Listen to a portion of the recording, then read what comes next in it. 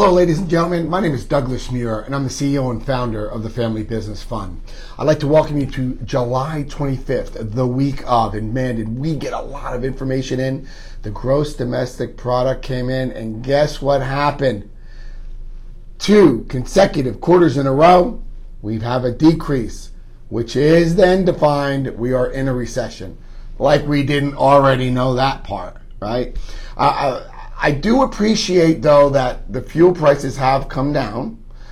Instead of $100 in filling my car, I filled it up yesterday and it was $97. So rock on for that, right? But what I want to talk about today is how this inflation is going to hurt my portfolio, which I want to talk to you about. So right now, the personal consumption expenditure came out, and it showed that in February 2022 compared to February 2021, the prices of what we are purchasing have increased 6.3%.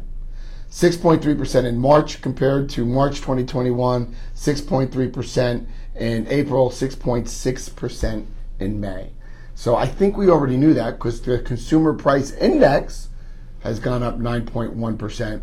But we have to look at food, gas, and utilities. You know, my younger son just called me up from Kentucky, and he says, Dad, I'm struggling. I mean, he makes pretty good money. He's a plumber. He lives in Kentucky. He has 2 children and a wife, beautiful family, and he's struggling with the food, getting the food on the table, right? So we need to look at this from a more of a holistic, if you will, vantage point. So what I want to talk to you about is the unemployment rate, which is good, right? We have full employment because we're considered at 3.6% unemployment rate. That is great. Congress has bestowed 2 jobs on the Federal Reserve. Number 1, it's to keep prices under control. Number 2 is to promote full employment. We have number 2. The prices now are out of control. So you noticed in June, they raised the Federal Reserve rate 0.75 basis points, right? 75% of 1%. In July, they increased it again, another 75 basis points, or 75% of 1%. That's pretty aggressive. And it's because the inflation rate is going through the roof. Now, what does that do to your investments? Well, it does really 4 things, right? How does it affect stock? That's what I want to know. The stock market. Almost all my friends, 98% of them, are in the stock market. Now they're getting into alternative investing, as we keep talking about, and that's what the Family Business Fund is, and that's what I own. It's an alternative investment which pays a fixed rate. But what happens to the stock market? Well, what happens is that now that money is more expensive to borrow, people will have less money to spend. That means the profit margins for corporations will decrease, which means the stock price will go down. Does that make sense to everybody? So I wanted to make sure that you all understand how this affects the stock market, because the stock market is all about the profit and loss of the corporation. If the corporation profits go down, the price of the stock goes down, and here we are, and now we're in a recession. So that's what happens to the stock market. The second thing, and I want you all to look at this, is your credit card rates.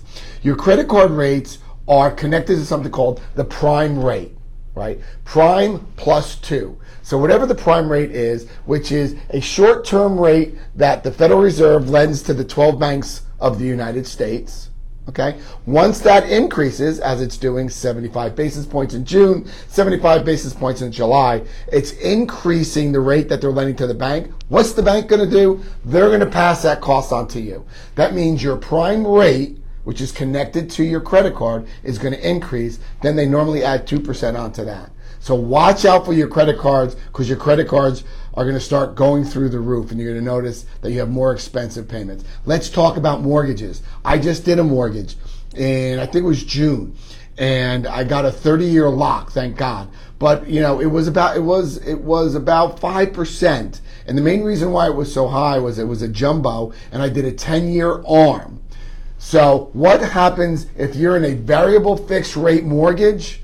What's happening now is your rate is going to continue to go up. I had a friend of mine just say that his mortgage rate increased $600 a month because he was on a variable rate just to get into the mortgage, okay? So watch out for the mortgage rates. You have to watch out. And also credit cards.